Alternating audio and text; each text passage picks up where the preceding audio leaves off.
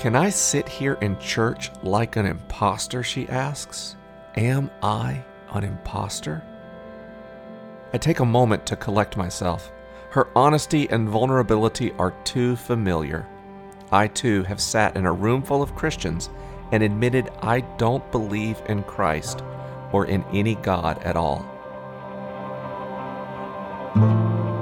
I tell her a story about a man walking along the shore of a lake. On his way, he runs into two fishermen. They're busy working, but he tells them that he'll show them how to bring in people instead of fish if they come with him. The two fishermen drop their nets and follow the man. I tell her one of those fishermen was Simon, who was also called Peter, and that he is one of the founders of the church with a big C. When Peter dropped his nets and followed the man, Jesus, he didn't know anything about the Messiah being a sacrificial lamb or about crucifixion or resurrection. He just heard the man's story and believed it enough to follow him. The Gospels are a collection of stories about Peter and the other 11 disciples constantly doubting, believing the wrong thing, or entirely missing the point about what Jesus was saying. So do I think it's okay not to know what you believe and still be a part of the church? Heck yeah. In fact, I think that's exactly what following Jesus is about. Welcome to the Liturgist Podcast, everybody. Today is a very special episode because our beloved friend and my co-host, Science Mike, is now a published author. His book, Finding God in the Waves, was just released, and in this episode, we are going to get behind the scenes of this book and into that vast, incomprehensible mystery that is Science Mike's brain. So, Mike, what was it, 3 years ago? We're at the Rob Bell party, and I didn't believe anything, and you were drunk, apparently. You were kind of... I was real drunk. You had a good game face on. You barely believed anything, it seemed like. I had a formalized metaphysic. And you were working for an ad agency. The conversation that we struck up began with the illusory metaphysical constructs that people conjure up in their brains when they are at one of our shows and they're lifting their hands into the air and working themselves into a emotional frenzy. And I enjoyed that conversation very much. And we became fast friends. And now here we are, 3.5 years later, and we have a podcast together and a thing called The Liturgists. And now you're a published author that wrote a book called Finding God in the Waves. Yeah, today, I'm a published author today through the bizarre time-shifting capacity of the internet. It's not today, but it's today. It's relativity brought to life. Yes, and even if they listen past the day, you still will be a published author. Oh, man, that blew my mind. Always and forever. How do you feel? Oh, man, terrified. No one told me about the fear. I'm at that phase where I've done everything. Like I've poured my life into a project, a book. It's like all my most profound thinking and all my deepest thinking on a particular topic created with the goal of helping people. It's done. I can't write anymore. I can't change any of it. And all the work to try to tell people about it has already been set in motion and done. And all I can do now is see how people respond. Will anybody like it? Will anybody buy it? Will anyone be helped by it? Right now, it's all just question marks. And I did not expect the amount of vulnerability that comes with that. I've never in my life created something that people could go to a store and buy or not. I've done podcasts, I've done these talks, but I've never had like dead trees of my thoughts shipped across the country. I mean, it's really scary. And it's not scary in an ego way. I'm happy with the book, but what will happen? What will, will this book connect to people that I have dreamed and poured into for it to do so?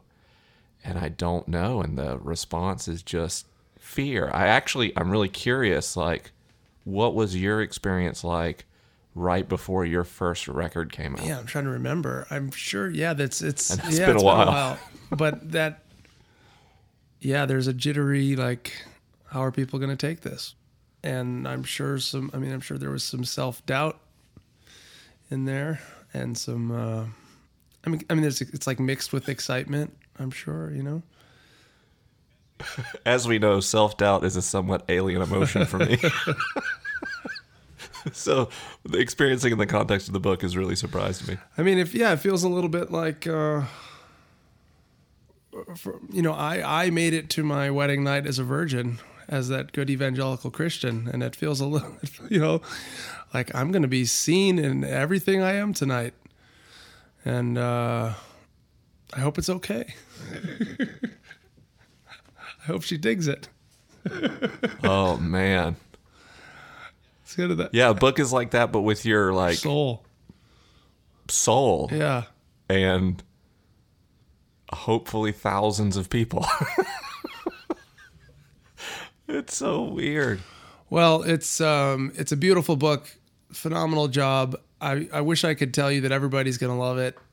There's a lot of people that are going to think you're the devil. So's Axioms, man. And there's a lot of people that are going to get a lot of hope. There's going to be a lot more people that get a lot of hope than people that hate it, I think. But the people that hate it might have a louder voice at times. The one that are actually being helped are in circumstances that often they probably couldn't talk about it very much. They don't feel safe to tell people how much the book is meaning to them. So I hope you do find ways of savoring the people that are bold enough to talk about it. Well, I've thought a little bit about that because it's pretty easy to check out the Liturgist podcast or Ask Science Mike on the DL. Nobody knows you're listening. You could just be listening to the latest praise and worship record right before staff meeting because it's so personal and so ethereal. But for people who actually get this book, a friend of mine recently told me a story about getting the book Love Wins and hiding it from all their friends because they were so terrified of being found out that they were reading Love Wins and working for a parachurch organization. I think it's safe to say there's that element of pushing certain orthodoxies in my book as there was in Love Wins, maybe even more I was just so. going to say, like, Rob took an entire book to, like, pose the question, what if there's no hell? And then you just kind of wipe it away like in a paragraph.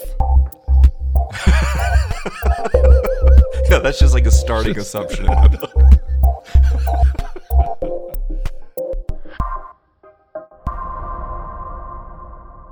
I remember stepping out on my back balcony and as Mike talked to me about the ever-expansive nature of the universe.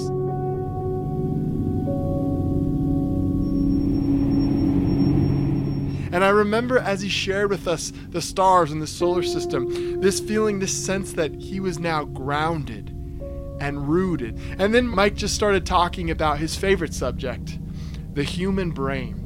He shared with us about the role of the frontal lobe, the amygdala, the thalamus. As he talked, it was fascinating the way he could draw all of us into this conversation. And that's where I had this moment within me of like, I don't know if I buy this. And so I just let it out. I said, I don't know if I believe this. And I remember him just backing up slowly, calmly, working me through his argument again. And what blew my mind was the way he could quote not only from the top neuroscience research and what it was showing us, but then he could simply tell me 2 practical, popular works on the human brain. I was so captivated. And that's when he started sharing his journey of faith and doubt, from atheism to being a believer. And I remember that in that living room, in my living room, Michael Gungor started opening up about his own journey of faith and doubt, and back and forth. Michael Gungor and Mike began to open up and dialogue with one another. And that's when That's when Mike McHargue became Science Mike, because in that moment he shared with us his incredible axioms of faith. It was incredible. It was inspiring. And in that one moment, there was laughter. And there were questions. And faith and doubt seemed to dance with one another. There was stargazing and adult beverages.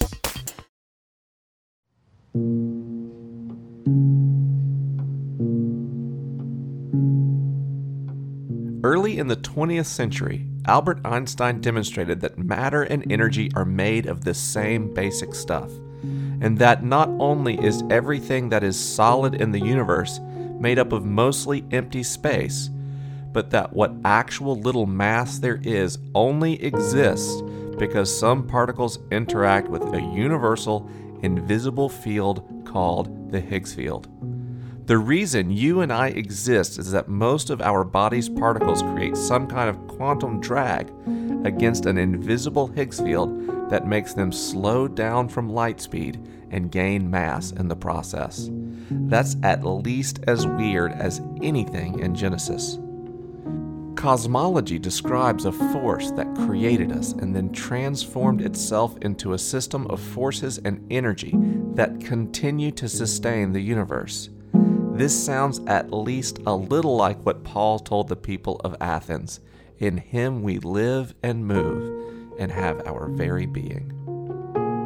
So excellent job at the craft of writing a book. This is your first book, and it's an impressive one. I mean, I don't think anybody would have been terribly surprised to get a 1,000-page treatise on the neurology of belief from you. Which is how it started. Yeah, that people needed a PhD to understand. But instead, you wrote an extremely accessible, like 250-page, story-driven. It's a narrative about your experience. And you did a phenomenal job with the writing. It's easy to understand, yet it's still incredibly deep and rich in content. So first of all, congratulations and well done. Woohoo! But as a person who could have written this book any number of ways, why did you choose to write this book like this? Why an accessible, narrative-driven book for you who could obviously write more academically or whatever? It started as an encyclopedia, like my answer to every issue at the intersection of science and faith and doubt. So my first take at that, at making an outline, was a 39-page outline that literally didn't explain one thing. It was a list of topics organized into sections. And I was actually going to release the whole thing as a ebook for free. And I sent the outline to my friend Rob Bell, who said, "That's an outline." And he was so gracious. And he said, this is amazing. And the 12 people who it would be life-changing for would really appreciate it. But if it's 39 pages as basically a table of contents, it's a set of encyclopedias. And if you really want to help people, they have to start by feeling known, and they have to feel like you understand their experiences. And the way they do that is they hear your amazing story. And I said, "But Rob, I've told my story on the Pete Holmes podcast. Everyone has heard it." And I'm an idiot. And Rob was like, "Pete's got a big show, but not everyone has heard your story." And so he said, "I think you should keep working, and I would try to figure out more what is the one thing, what's the spine of the book, and then what topics fit in that one spine, and then save the other ones for later," which was great advice, because now I have 12 books outlined. But I took those things, and then I couldn't figure out how to make them fit. Another friend was like, "Don't make any of them fit, just tell your story." And so then I started studying the science of, the neuroscience of how brains respond to story. And so then I took my story as kind of a narrative device that created solidarity, and then carried an information payload of a science-friendly way of approaching the Christian imagination and experiences. And so I sort of set out with the book as an engineering project, which was designed to help people who felt at conflict with their desire to know God, make peace with it. It actually means a lot, like when people say it's well written, because I've never worked as hard on anything as I did on developing an accessible writing voice, because I didn't want anyone to pick up the book and feel like they couldn't follow it. But I also didn't want people who were really into science or had gone deeper into philosophy to feel like the book was shallow. Mm-hmm. So the hardest thing was working with my editors at my publisher and creating that balance of a book that's easy to pick up and feels conversational, but actually really deeply explores, what do we mean by the word God? What happens in our brains and physics when we talk about that concept? How does prayer affect us physiologically and emotionally? What does the Bible mean today? All these, questions could be books in themselves, but I feel so bad because people encounter my work right now and they listen to the Liturgist podcast or Ask Science Mike or read some blog posts or Google, and there's all this stuff out there, but you can't find it all in one place. And by necessity, a podcast is limited in length and a blog post is limited in length. So invariably, even if they find all the pieces I have out there related to their question, it doesn't go deep enough to satisfy. And that's like why I did a book, like a book, like you go to a store and spend hours with this thing, was I wanted to give comprehensive, satisfying answers to all these various things, the exact road I struggled to go down myself after I became an atheist.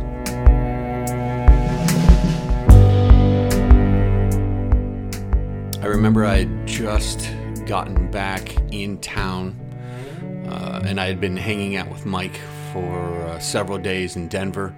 When I got back in town, my wife had left. Our marriage had dissolved, and the deal was that when I went on this trip, she would pack up and move out. And I got home, and no one was home, and I walked in and I saw a sink full of dishes, and I thought, I'm going to clean up the kitchen and do the dishes because I know that'll make her happy when she gets back. And then it hit me that she was not coming back. I just was overwhelmed with the fact that my marriage was over. And I remember calling Mike, and I remember spending the next 20 to 25 minutes just bawling. And Mike just kept saying over and over again, this is totally normal. This is totally okay. Just let yourself cry. And I know Mike's a busy man, but he didn't mind staying on the phone with me for 25 minutes while I collected myself and pulled myself together so that I could basically have some semblance of it's okay. And that's what he kept telling me. It's okay. Just let yourself cry. It's okay. That's the kind of guy Mike is. He'll just let you fall apart, and then he'll be there when it's time to put it back together.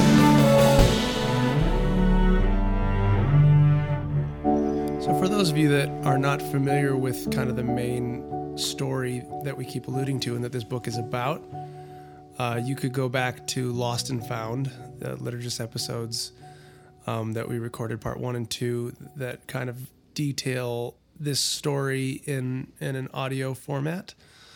And of course, he gets things into things in the book that we weren't able to get into on the podcast.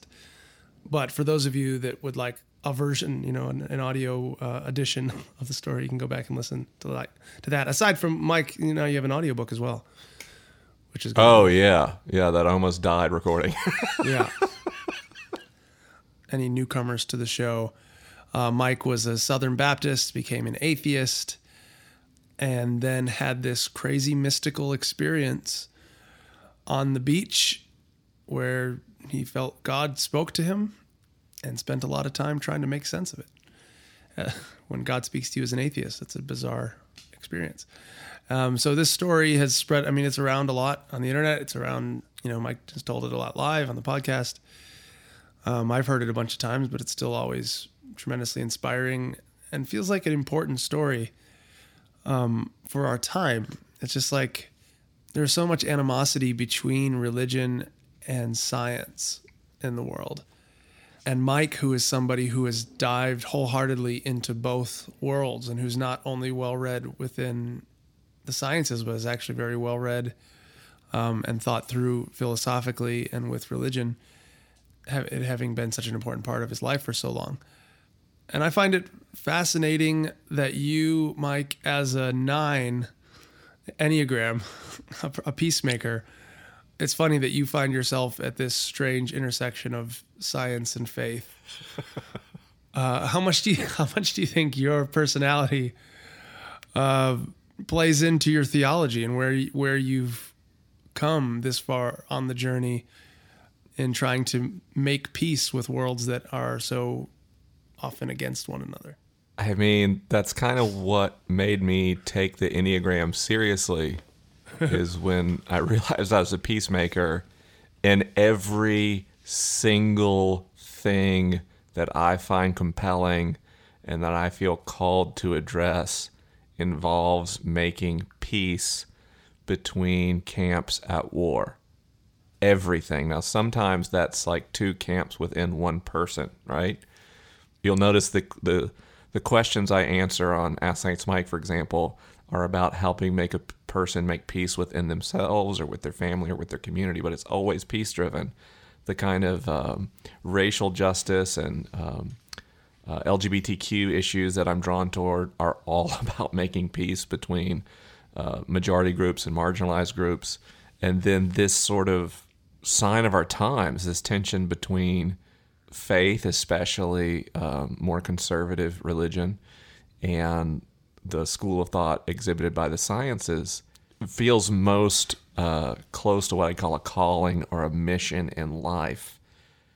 Because it's a conversation which is completely dominated by the least peace-seeking personalities involved in the discussion. The loudest voices on the science side are these like really, really intense anti-theists who like are not only think there's no God, but think it's like immoral or dangerous for people to believe there is a God. And on the other side, on the faith side, what you see the most in the media, what you see in the most on internet comments, are people who completely reject basics like evolution and cosmology so that they can read Genesis in a really reductionist, literalistic way. And what I see is both of those groups are pretty content in their antipathy for each other. And meanwhile, this mass of this majority of people is kind of caught in the crossfire and miserable and doesn't feel comfortable like planting a flag in either of those camps. And I think this is why like no religious affiliation is the fastest growing religion in America, but also atheism isn't growing that significantly, is people are saying if the choice is this or this, I'm just going to kind of reject both and find my own way, or uncomfortably parse the two and create my own ethic. And what I found as I sat down to write this book is not a lot of people have both been a true, genuine, conservative fundamentalist and a completely materialistic atheist and able to understand those worldviews and kind of take them on and off at will. And that gives you an ability, if you have a peacemaker's personality, to act as a translator and hopefully provide some insights for people about what the other group is up to and the ways in which there's actually many more commonalities than they would expect. But it's completely driven by that peacemaker personality, which itself is born from my childhood, right? I mean, I talk about that in the book, is all the bullying and trying to keep people calm so that I could get through the day. So I imagine some of your critics might raise the question to you, like, does that, come on everybody, just get along mentality lead you to such a subjective view of an engagement with reality that it actually skews or limits the message that you're saying? Like, are you concerned that your subjective view and you trying to build the bridges actually some waters down anything or makes you steer away from the truth? Does it skew your view of reality too much? Are you concerned about that at all? I should be. I think historically in my life, I have had a real tendency to water down anything I was saying to make the people I was present with feel most comfortable, even at the expense of communicating honestly or truthfully. I think in my late teens, early 20s, I was almost a pathological liar, but less about presenting the best version of myself and more about making who I was with feel comfortable. But the end result is the same. It's broken relationships. It's missed opportunities. Dishonesty has consequences. And I think those experiences have made me wary of the cost of needless compromise. So I'm really careful to make sure that any statement I make is empirically grounded, that I can cite evidence to support that claim. And I mean that not just in like a scientific worldview way, but even about like things that have happened in my life. I mean, people that know me know that one of my favorite phrases is I don't know or I don't remember.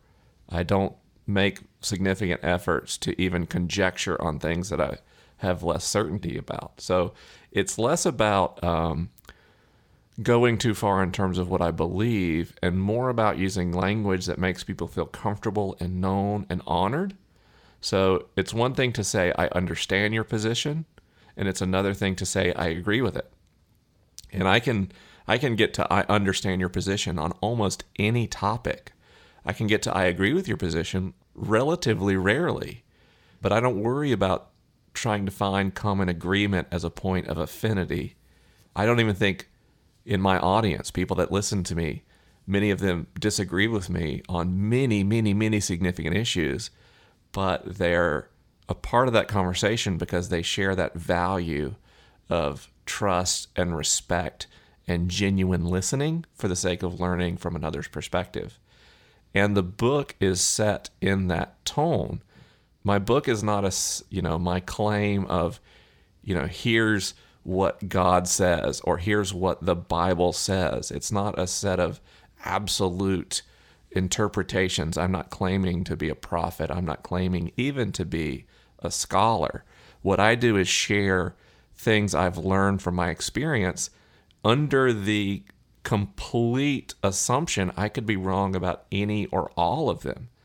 Where I speak to science, I'm careful to stick to well-accepted, well-documented scientific theories and hypotheses. Those have been cited. I've asked people who are scientists who I trust to review those claims and make sure I didn't go out of bounds anywhere. So I worked exceptionally hard at being well-grounded on the scientific points. But then on the points of faith, yeah, absolutely.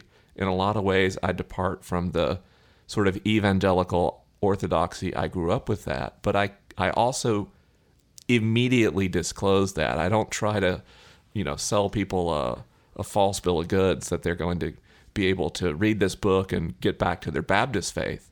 But this is a book about if you're kind of stuck in nowhere land, if you feel like you don't belong anywhere. I don't feel like I belong with skeptics completely. I have this longing for God that feels superstitious or silly but won't go away. I don't believe in God, but I do like to pray. What's that about? That's really who this book is for.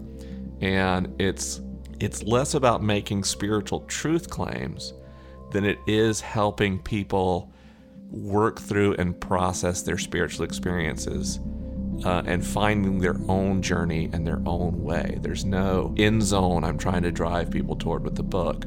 I'm just trying to give them the tools to relate to God in a way that is successful for them. That said, I do absolutely take on some theological ideas that I think are troubling, and I explain why. Like substitutionary atonement theory. Yeah. That's probably the strongest takedown in the whole book. Yeah. Which I enjoyed very much. Some people will really not enjoy that. They will not. But they need to face it. They need to face what the bald reality behind the flowery words that people use is.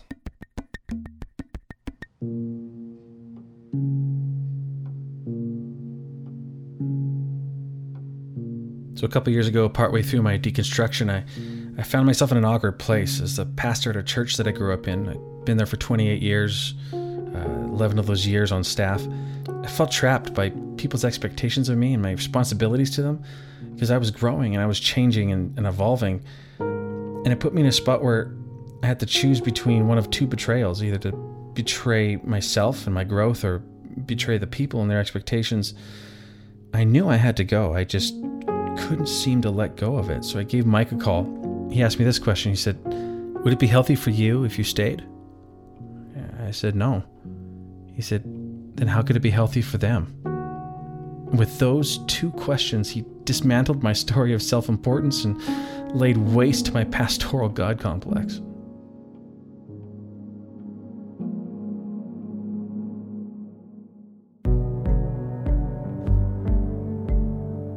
Hey everybody, just wanted to take a quick second and thank those of you who make this show possible through your support on Patreon. In fact, just so you know, Mike and I don't consider ourselves the liturgists. Liturgy means the work of the people, and Mike and I are just a couple of the liturgists cooperating to make this work and these conversations happen. We consider those of you who help us in that process, you're part of this thing. You are the liturgists in our minds. And for those of you that don't know what Patreon is, it's a site that helps artistic endeavors that are often given away to people for free, things like podcasts. It helps those things happen. And you may notice that we've always tried to keep this show as free from ads as possible because we want your listening experience to be as focused as possible. But at the same time, creating a podcast like this takes a lot of time, takes a lot of resources to produce.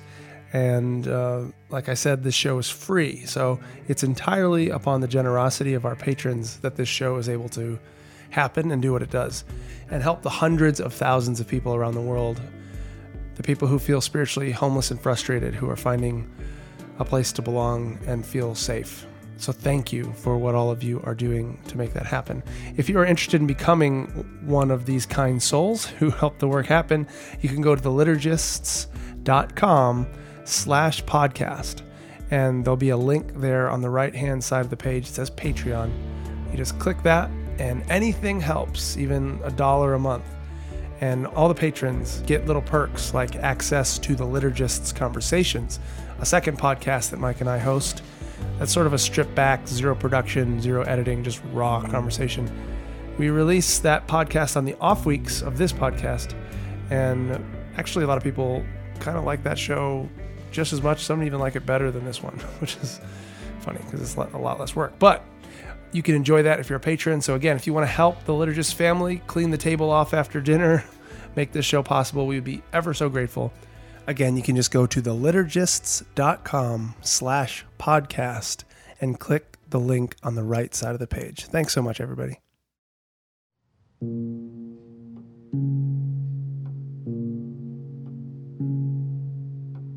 If you've ever been hurt by a church, you'll have to grieve the loss to be healthy. The deeper the wound, the more time you'll need.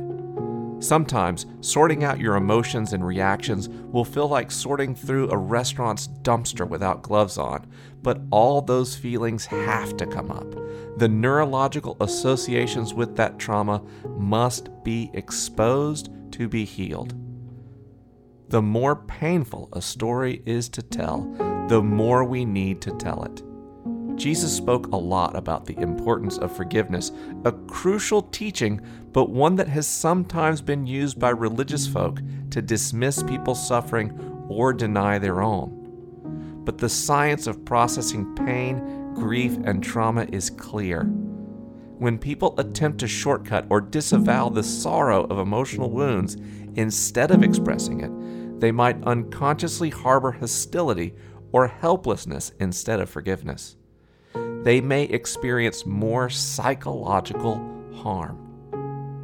Experiments show that our intellectual, emotional, and even physical performance can be affected by emotions denied breathing room.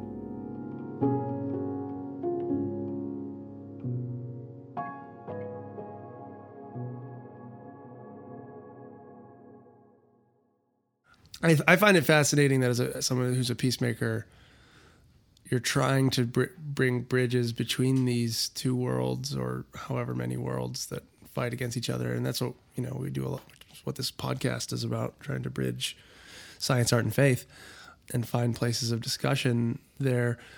But I find it fascinating that you, for someone who's longing for peace so much and who is so uncomfortable when different people are warring, you kind of, the role of a peacemaker is somewhat like to take some of the brunt of that yourself, which is a weird thing. Like, you hate dissonance so much that you take it into yourself rather than having other people experience it. So you're going to get shit from the conservatives and you're going to get shit from the atheists and as you have in the past. I'm sure this book is just going to amp it up a little bit, but like, you're not pure enough with your language from the scientific community. Why you're talking about these God things, you're just, eliciting superstition and these backwards people. And then for a lot of Christians, it'd be like, you're just compromising what the Bible says and what God has taught just because you're, trying to be scientific and whatever.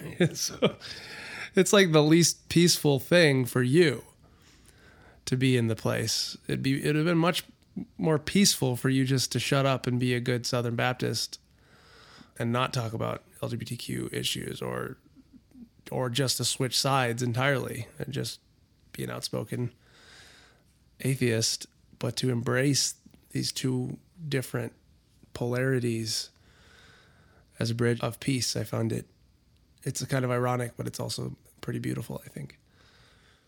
So far, I think most people would be shocked if I gave them like my Gmail credentials and just let them log in and read all the email that comes into my website.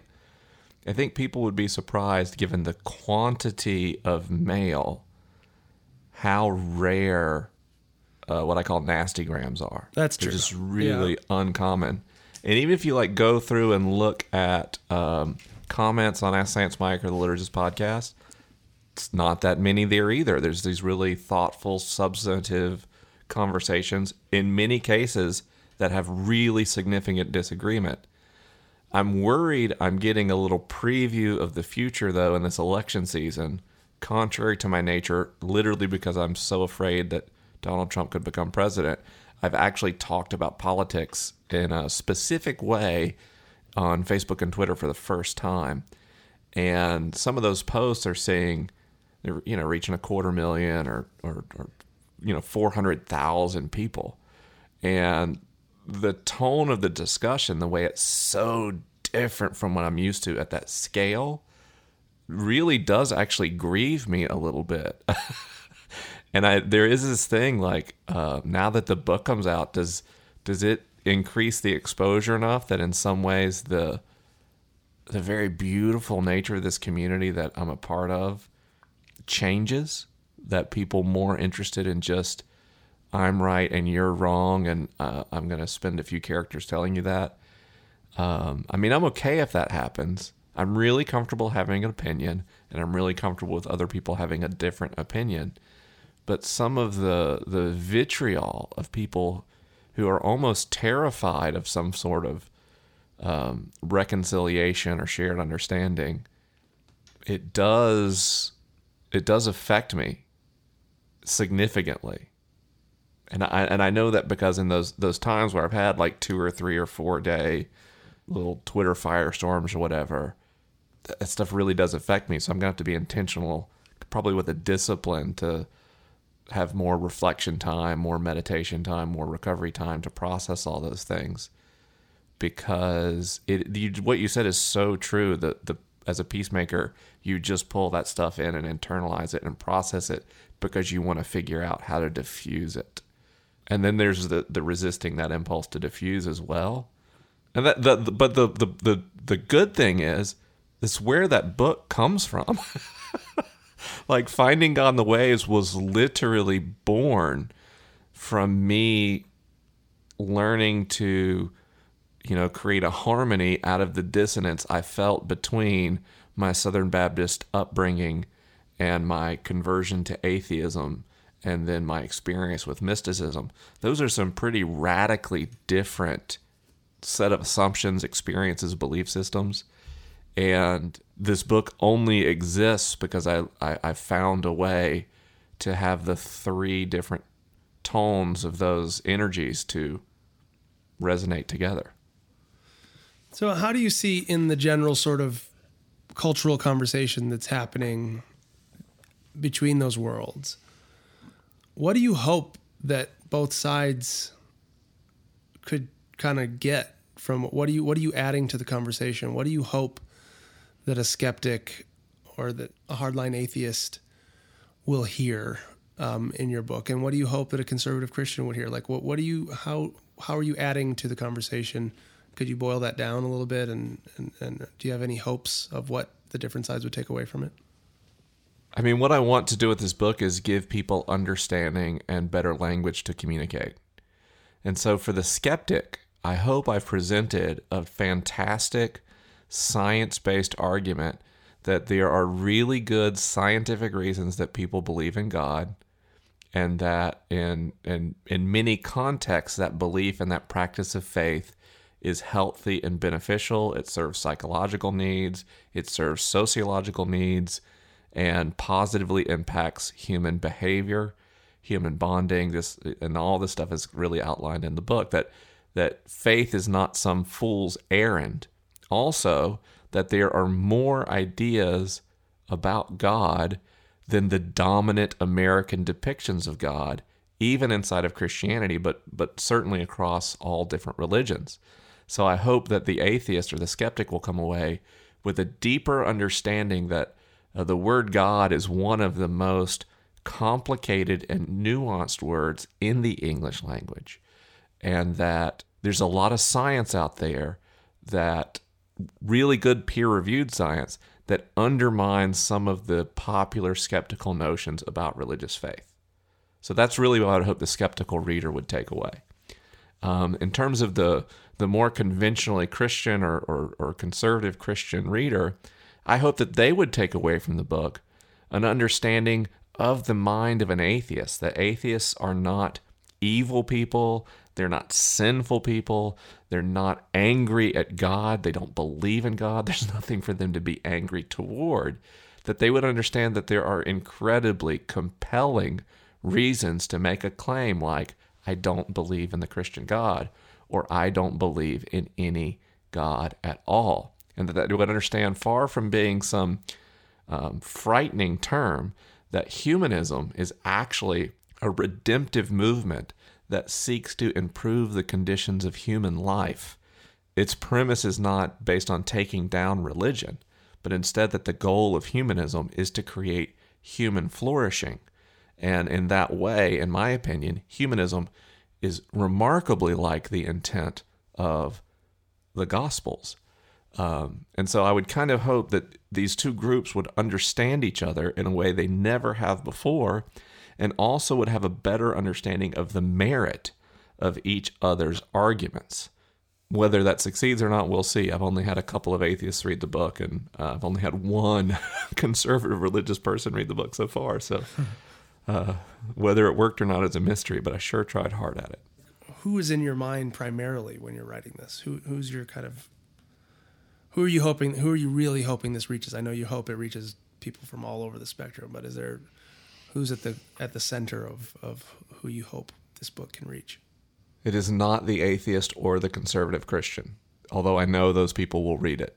The people I wrote it for are the ones who would email me saying, I heard your story and I need help. I feel lost. And some of those people would call themselves atheists. Some of those people would call themselves Christians. Some of those people would say, I don't even know what to call myself anymore.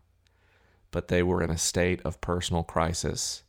They felt at odds with themselves and with their communities. And I would literally, because I get so many of these emails, I can't reply to even a small fraction of them. But I read them all, and I would take a different email each day, and I would print it out, and I would put it by my monitor, and I would read that person's name as I wrote. And for that day, I would write to that person, because I understand exactly what it's like to feel like no one else is going through this, that there's no one I can talk to feel like if I were to talk to my friends and family, they would reject me. I get emails from people who live in secular contexts who are embarrassed about this new faith that they have, as often as I get emails from people who are pastors of conservative churches who say, I don't believe in God anymore and I have to go in the pulpit Sunday morning, or I lose my job and I can't feed my kids. And this book is written for those people in crisis, those people who we call the spiritually homeless and frustrated. So they're either in a spiritual community, but they just don't feel like they belong there. They don't feel safe and they don't feel understood. Or that frustration has gotten to a point that they're now just wandering through life alone with no sense of spiritual community and belonging. And the terrible irony of that condition is people in that state feel alone. But the statistics and the demographics and the survey data tell us that this is a massive group of Americans, and in fact is the fastest growing type of faith in our society.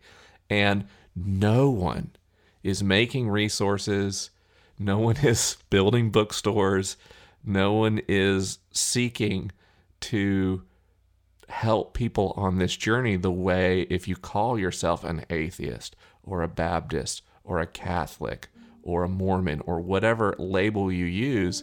As soon as you grab that label, there's this support network that's an academic support, information support, community support. But these people, this fastest growing faith, if you can call it that in America, share only one thing in common, and that is that they all feel alone. More than anything else, that's why I wanted to write that book. Hey, Mike, it's your friendly big bear, Jeb.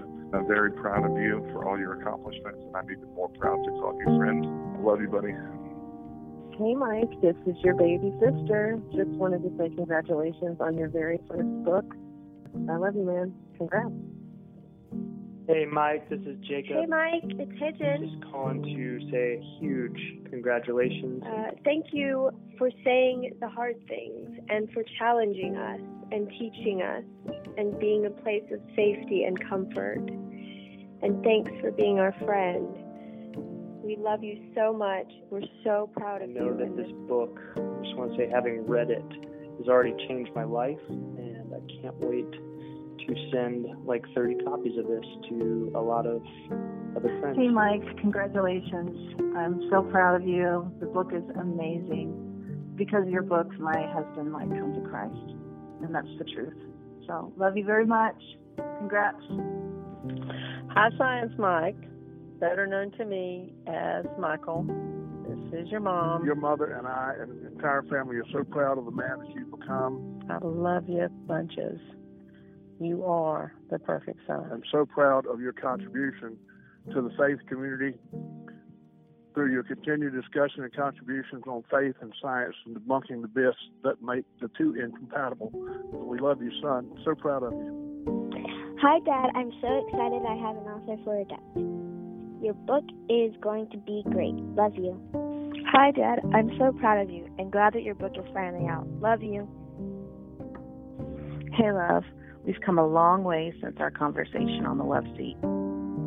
I had no idea what our lives would be like in the 4 years that have followed, but God knew, and He had a plan all along. I'm so grateful to be your partner on this journey called life. It seems like it took forever to get here, but launch day is finally here, and I know this labor of love will be read by many. Enjoy this moment. I love you, and I'm so proud of you.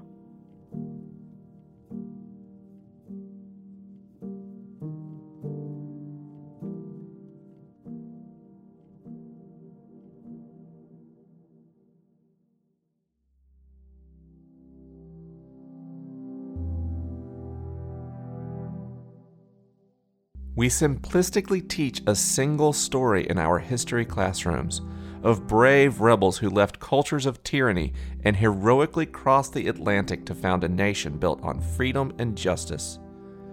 When we speak of our national sins, such as the genocide committed against Native Americans or the brutal long-term economic extraction of wealth from black bodies via slavery and segregation, we seem to dismiss these troubling matters as things that happened in the remote past but have been solved today. We often tell ourselves the easy story, not the messy, multi-party conversation required to view our natural history in its true light. Complex, contradictory, sometimes cruel, and never quite resolved. Is it any wonder, then, that we tend to read the Bible this way?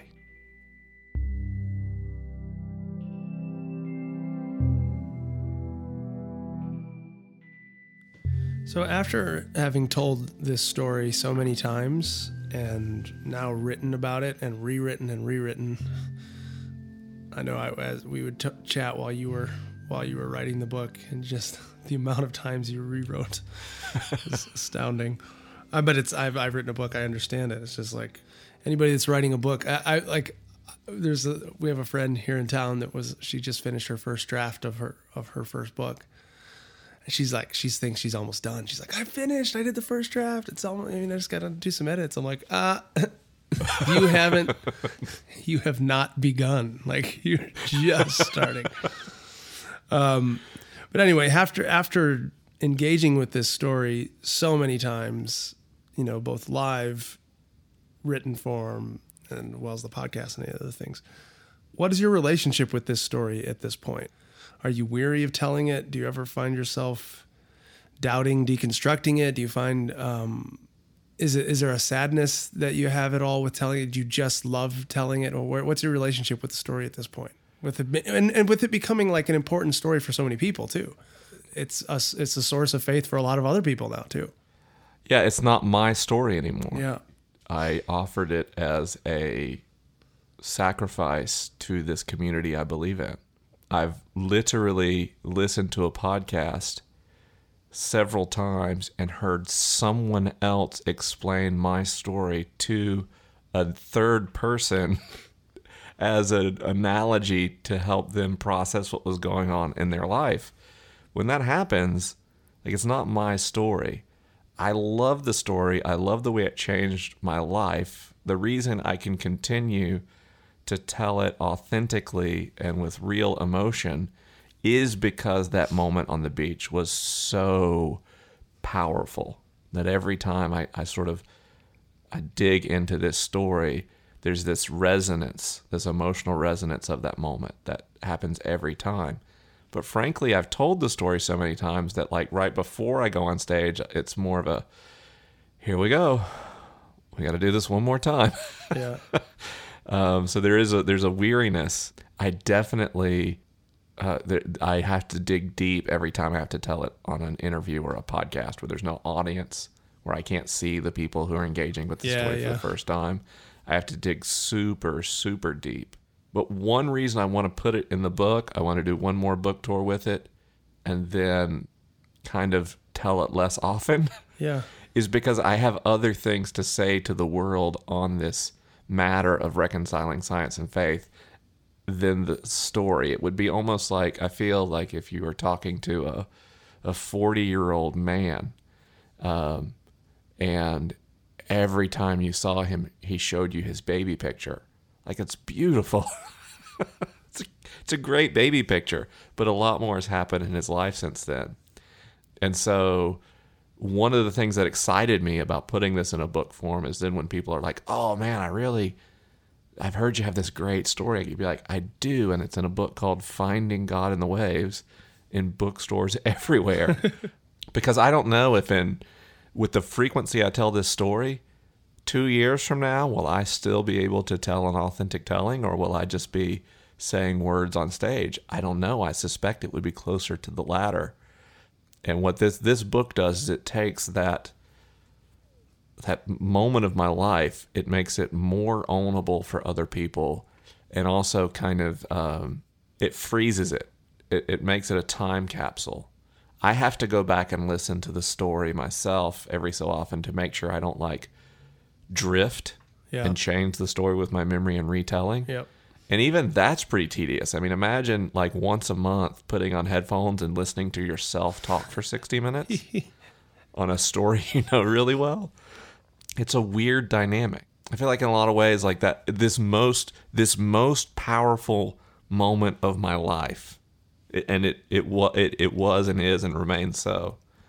If that becomes my like hit song, yeah, there's worse things. There's worse things than something that was genuinely moving and powerful and life-changing becoming closely associated with your identity, I think. Now, I'm saying that as an inexperienced person. I have friends whose identities are closely associated with earlier works, especially literary works, and they're grateful, but also to some degree want to shake it off. But that's also why I want to get book 2 out pretty fast as well. I mean, I think it's always going to be part of why your thoughts will be important to people, because there aren't a lot of atheist backsliders out there, you know. That's true. That have like come through religion and then gone through all the arguments and said, you know what? I find no validity to religion whatsoever. I don't believe anymore. And then go back. It just doesn't happen very much. So to the point that the first times I told the story, atheist bloggers were like, this guy is not for real because people don't un-atheist. That's not a thing. Yeah, I think that story will always be part of the reason that what's Moses without the burning bush? What's Paul without the road to Damascus? You know what I mean? Like it's a turning point in their story that becomes important to what they become. Sorry, any critics, I'm not saying Mike is a biblical figure. It's okay. I make that comparison in the book. But you know what I mean? I mean, there's moments of, or Buddha sitting under the tree, or like whatever it is, the story of the turning point, the light flicking on. And so I think that story will always be with you and part of why people listen to you. But of course, it doesn't have to be the only thing you talk about, hopefully, because you get really sick of that. But I think there's also something, I know for me personally, and I've heard mystics talk about this, and I've experienced this in my own life, where high spiritual points, especially when you talk about them, when you try to put words to them, can actually become a stumbling block to your own spiritual growth in the future. And I've experienced that where I've remembering what it was and kind of longing for what that was can actually become like a trap. And any method, any practice, any belief system, any that kind of gets stuck at one point and doesn't allow you to keep moving forward into more and more truth and more beauty and love and wonder. Like the beautiful things, the beautiful stories that we've experienced can actually become traps for us. Have you felt any of that tension yet, or what do you think about that idea? It's a good idea. It's got neurological validity. Like there's some really great brain scans that back up that idea. For me, that's been kind of the gift of surrendering this experience to other people. Yeah. I have integrated it and kept moving. And the amount of my communication bandwidth this several-year-old story takes means that subsequent experiences have remained mine. Some of the most intense moments I've had since in my meditative practice or in spiritual experiences have been things I haven't told anyone about. And I'm pretty reticent to. Because what I have now of the beach is more a memory of telling the story of the beach than the beach itself. And what I have of those latter experiences is just those experiences. I've never written a word about them. I've never talked about them on stage. And I think that's essential because in 40 years, if my faith is nothing but I saw God on this beach one time. Yeah. I just don't know that that's a very life-giving, life-transforming thing. You know what I mean? It would be like if all I did was think about the time my wife lifted the veil off her face, which was, wow, a great moment. But so was lunch today. Yeah, now you're married. Which I've done in my past. And I didn't really talk about this in the book because I didn't realize it until you asked that question. But a lot of my Baptist faith was about I would have some great experience and then spend 2 or 3 years trying to replicate that experience. Yeah. And I think that's been a good thing. Mysticism was my only road back to faith, right? Without the mystics, I have no way to do this. That idea of surrendering, of presence, of accepting, but also releasing has been really essential to my faith being a thing that continues, that's part of my life, that changes as I do, that grows as I do. It's that discipline, and I talk about this a little bit in the book, of not trying to hold on tightly to everything, but instead just kind of surrendering and enjoying. And that posture is my way of honoring those waves every day. Hi, my name is Sarah Heath, and I am lucky enough to be one of Mike's really close friends. So I do want to tell a story that is a little embarrassing that I think you guys might enjoy. So a couple of Valentine's Day ago, our friend Science Mike decided that him and his beautiful wife had 2 perfect children, and they didn't want to add to that flock. And so he decided to go and have the surgery that some men do to prevent that from happening. But unfortunately, he had some swelling issues, and so he had to carry around a bag of frozen peas. Now, at some point, you just have to laugh when you realize that you are walking around with your poor friend who has just had a vasectomy, and it's Valentine's Day, and it's Laguna Beach, and you're surrounded by couples enjoying Valentine's Day. And there you are with Science Mike and a bag of frozen peas. About 3 years ago, Mike and I decided to meet up in Nashville. And it was the very first night we got there. We had dinner, and then we decided to go out on the town for a couple hours, and we came across this bar that was doing karaoke. So we went in, and I had no plans on doing any karaoke, and I don't know that anyone else in our group did either. And but Mike slipped away, and I saw him go over and talk to the guy running the karaoke system, and then he came back, and then a few songs after that, he called Mike McCarg to the stage, in which Mike proceeded to do Sir Mix-a-Lot, Baby Got Back, impeccably well. I mean, he nailed every note, word for word, rhyming and rapping with Sir Mix-a-Lot, and included a little bit of twerking. You have not seen someone karaoke until you've seen Mike McCarg twerking while singing perfectly Baby Got Back.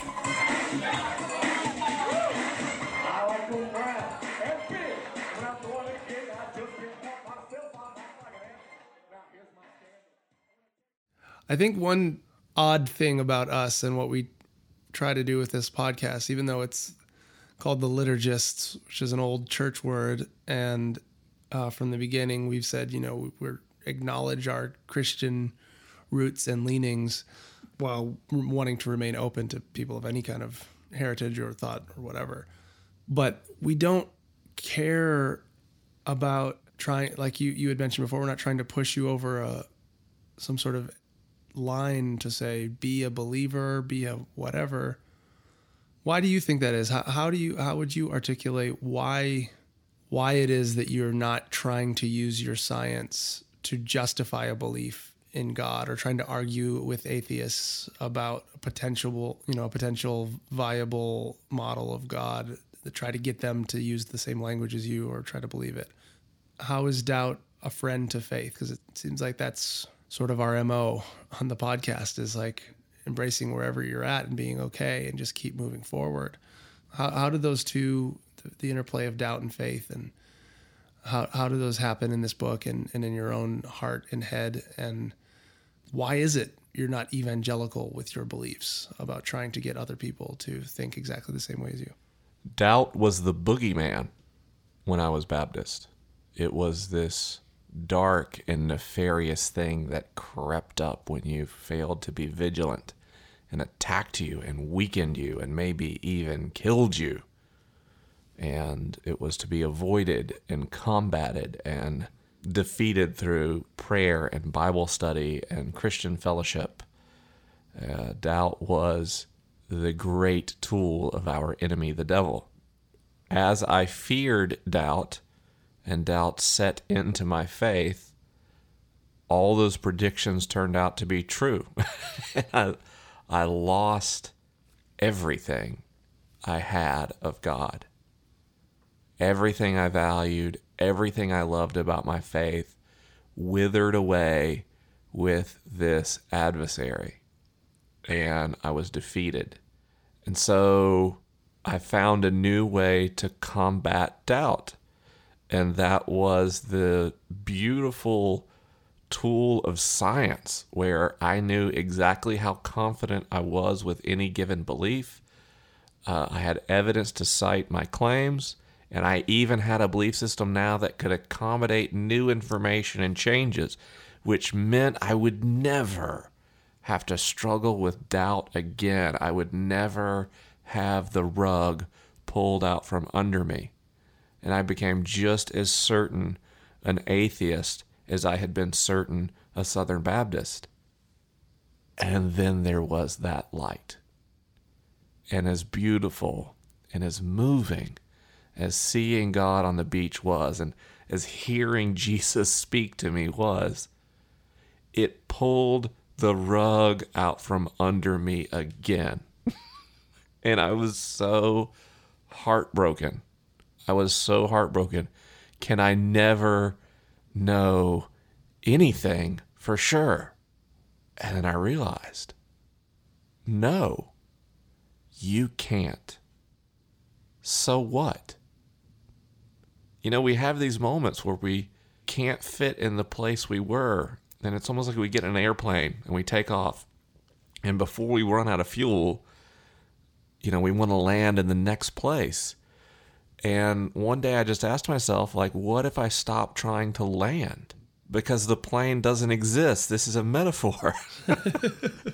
I don't have to land.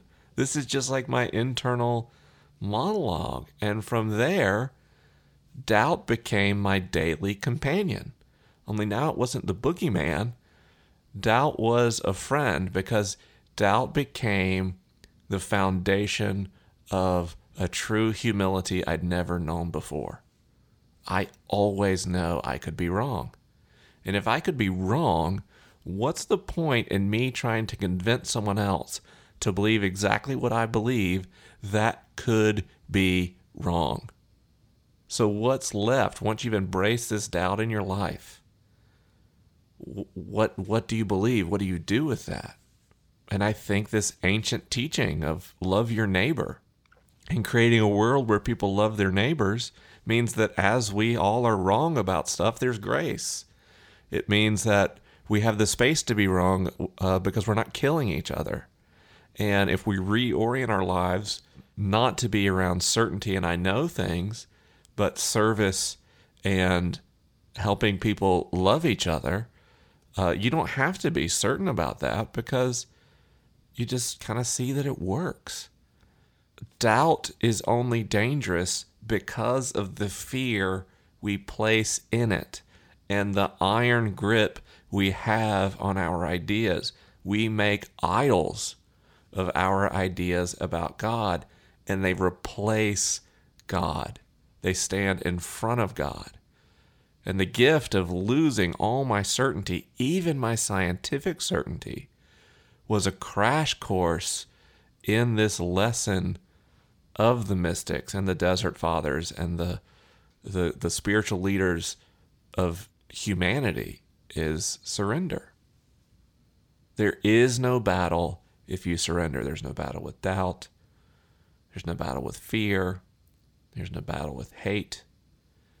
In all these things, I can surrender and accept what is within me. And then when I look at the world, the actions I make are simply about desiring a world in which people are treated as I wish that I was treated. And it's a lot easier way to live. The trick, the reason I think more people don't live that way, is we have this addiction to certainty. We have this addiction to knowing, feeling like we have things figured out, that comes from evolution and our orbitofrontal cortex. But once you learn to kind of rock that baby to sleep, doubt stops being the enemy. Doubt's your friend.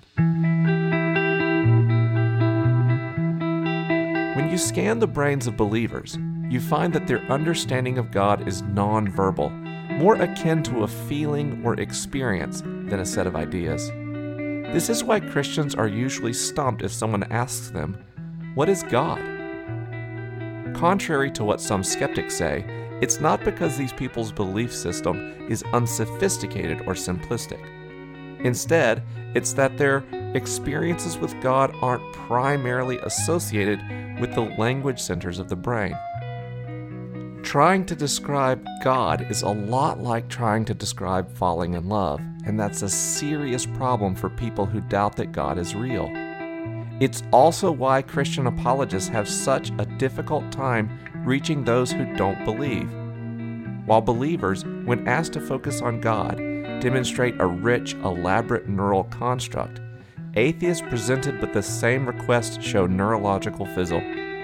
The unbelieving brain has no God construct, no neurological model for processing spiritual ideas and experiences in a way that feels real. This is why Bible stories and arguments for God's existence will always sound like nonsense to a skeptic. For the unbeliever, God is truly absent from his or her brain. Okay, so Finding God in the Waves is out now. It's about your story. What else? Tell us a little bit about the structure of your book. Give people a little picture of it. Little cliff notes for us. Yeah, so the first part of the book, the first half really is this telling of my story and reflecting on the good and the bad of my evangelical upbringing and how I responded to that. And then the second half, we kind of take things topically and how I rebuilt my faith in this science mysticism hybrid. And we kind of explore, where do we find God in science, a God that's plausible scientifically. We look at prayer practice. What does science say about prayer and how to best practice it? We look at this issue of who is Jesus? What does Jesus mean to us?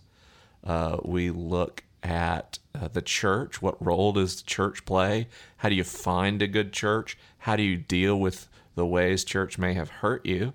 And then probably we've run up my favorite chapter of the whole book is talking about the Bible and how we relate to it and what value it may have for people today. It's literally, those chapters were selected by counting the numbers of emails I got about different questions. And those were the things I get asked about the most often. And so I wanted to give these really comprehensive responses to those questions in the context of faith, doubt, and science. Okay, so everybody listen up, because we have a culture where the books that are about God, that are on the bookshelves, the big selling ones, no offense to any of these people, but it's either Joel Osteen and Joyce Meyer on one side of things, or it's Dawkins and Hitchens and people. It's kind of this.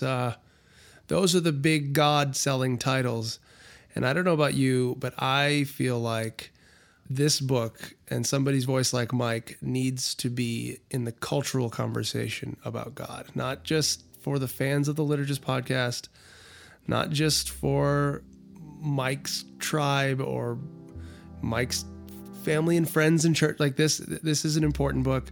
Those of you that are about to read it will know that, but we need those of us that really get why this is important.